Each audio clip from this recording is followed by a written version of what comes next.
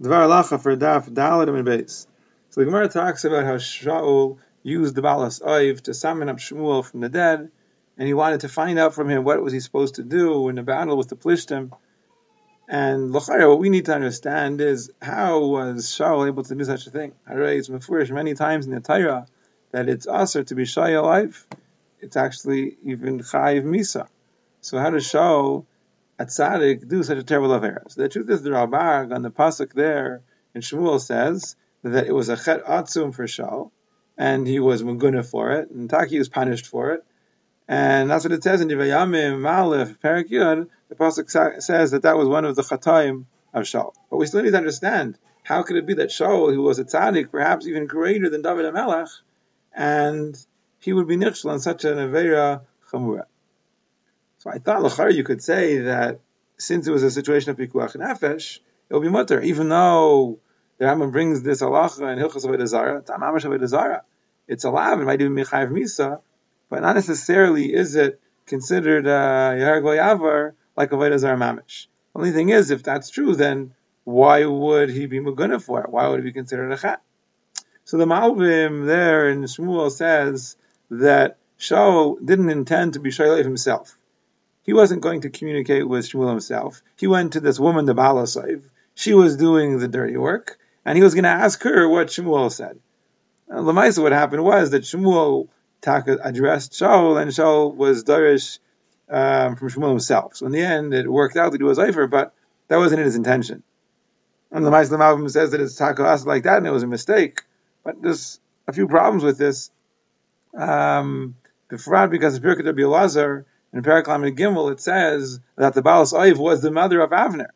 So if it was the mother of Avner, so that means that she was a Jewish woman. So it's also for her to do it. So we have to explain how she could do it. She was obviously a Tzedekah, the mother of Avner Mener, and explaining how Shaul could use the services of Balas Oiv doesn't explain how she could do it. So the Archaim in Parshas Shayft in Perak Yechas Pasuk Yadal, it says that if you look in the Psukim there, it's mavur that what's happening is these methods of Oiv Nidaini and Darish Lamesim, Ainim and Kaisma, all these different things are things that the Goyim do. The Rebbeinu Shalom says, there's ways to ascertain what's going to be in the future, and those are what the Goyim use. But you, that's not what Hashem gave you. Those aren't the methods that are for you. So what are you supposed to do when you need to know what to do in the future? The Rebbeinu Shalom says that I will appoint for you a Navi, like Moshe Rabbeinu, and that's who you have to communicate with. You go and find out from the Navi.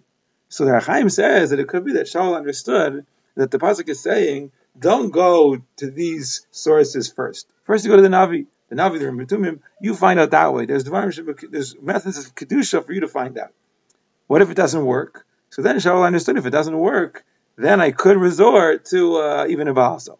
Now it sounds like from the Chaim that Shaul was chayte and he wasn't supposed to resort to the Baal Sof, but the Netziv there, Al Derech the Chaim seems to say that no, that's what happened and that wasn't a problem. He was right, Shaul was right, you are supposed to resort to the Baal Sof. The Netziv says that there's Tamim Tiyam Hashem Aleikacha, that's on an individual level, but when it refers to, when it's Klal Yisrael in the future of Klal Yisrael and the safety of Klal Yisrael, the kind of stefashos, so then there's no Tamim Tiyam Yishem Alekacha, then you got to find out, and you should go to the Navi, and if the Navi can't tell you, and the Yom Tumim can't tell you, and the people who have Chalayim can't tell you, then you have to go even to the Baal Site.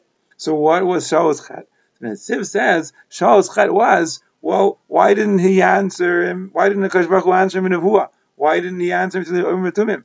So Shaul did a virus. He should have davened to Kadosh Baruch Hu, he should have done tshuva, so that he should receive his answer through the Yom Tumim and through the Nevi'im. And the Maisa, it's mefurish like that in the Radak. The Radak there in Divrei Yamim, where it says he was chayte, explains that the reason why he was chayte was he should have done tshuva, and he should have been zaycha, that way that the Rebbeinu Shalom should answer him through the Nevi'im or the Yom Tumim, and he shouldn't have to resort to the Baal Esayv.